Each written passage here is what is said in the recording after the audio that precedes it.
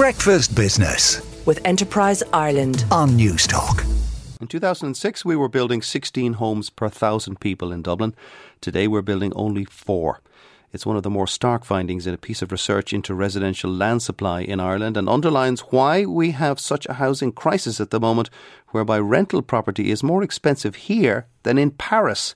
The author of that report out today is John Ring, the Director of Research at Savills Ireland. Good morning to you, John. Good morning, Joe.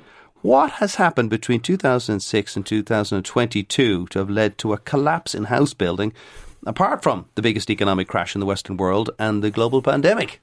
Sure. An easy question to start with. Look, there's obviously the issues with the residential market are multifaceted.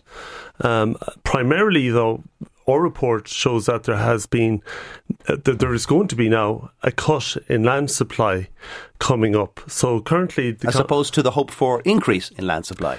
Yes, absolutely. Yes. So at the moment, this housing situation that you're talking about is actually going to get a lot worse. And I think people are going to be really interested and very surprised and possibly up in arms over this, because county development plans are currently being finalised. As part of that, they make housing strategies for the period. And unfortunately, the number of housing units between these development plans in the Greater Dublin area and the previous plans is a reduction of 100,000 units overall in the GDA. Now, explain that to me. Is it because they've decided that a lot more brownfield sites need to be used in Dublin rather than in the other urban centres? Yeah, so there's two facets to it. The overall aim of the National Planning Framework, which is basically guiding county councils' planning decisions. It's not the councils themselves, it's actually just they're following the National Planning Framework. Mm-hmm. And that was set up in 2018. But this is the first time now that it's having an effect on county development plans. This is the first round of plans under this plan. And it's essentially, at its core, is to stop urban sprawl. So it's a laudable aim. However, the mechanism that is doing it is by limiting Dublin growth to just 20 to 25% increase in population, but the rest of the cities of Ireland grow by 50 to 60%. Whereas we know from the census that Dublin is growing by way more than that. Yeah, so this is it exactly. So even under the scenarios used, it's called the balanced growth scenario.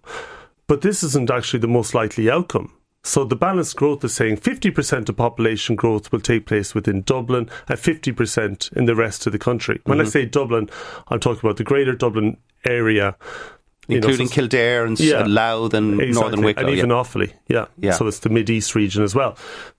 But we know the last 10 years, population growth in this area was 62%. However, we're limiting the housing numbers upcoming from now on to just the 50% growth. So our housing policy isn't matching what's actually happening on the ground. It's happening, the housing policy has to match a policy document or a piece of paper. And as a result of this is going to have real knock-on consequences in terms of the delivery of homes over the coming years. And look, this is a long-term plan as well. This plan is setting out Ireland's growth from 2018 to 2040. So it's a long-run plan for Ireland. Yeah, now we asked someone from the government to comment on this item, given that it is highly critical of the National Planning Framework, but unfortunately no one got back to us on that issue. Is this National Planning Framework now going to clash with the Housing for All strategy launched by the Coalition in 2020? Yes, I think so. I think it's in direct competition with it because it is going to put barriers to homes, essentially. It's going to put limits on the number of homes we're going to build. I think a lot of people listening to this will be quite frightened of that because they presume that the Housing for All strategy was going to cure these problems. Yeah, I think people are going to be very surprised to know this is going on. I guess at the heart of policy, it must be achievable rather than aspirational. And this plan is aspirational and it's going to have serious knock-on effects in terms of the under-delivery of homes in Dublin. And I'd also like to say it's a national issue as well, because county councils up and down the country are saying we actually need more land than we're allowed to zone.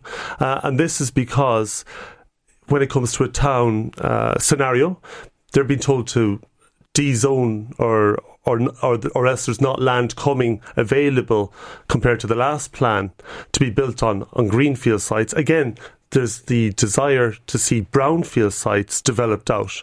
But normally, over the last 10 years, what we have seen and what we know are more viable are the greenfield sites, which are typically estates located at the edges of towns. Brownfield sites in the centre of town tend to have much greater challenges in terms of deliverability, scalability. They've complicated legacy and ownership structures, and also, of course, they have greater planning objections. We list 10 different reasons that challenge. So there's plenty of reasons why you should develop brownfield sites, but there's also plenty of reasons which they didn't probably look into why you cannot, or it's a much slower process to develop brownfield sites. Yeah, look, it's aspirational rather than realistic is the phrase I would use. Okay. And John, first and foremost, we must ensure our goals are achievable rather than aspirational. Well, if anyone's listening from the government at the moment, they want to come in, please get in touch and we'll put you on the show to counteract something that John has just said there. It's John Ring, the Director of Research from Savills Ireland. Breakfast Business with Enterprise Ireland on Newstalk.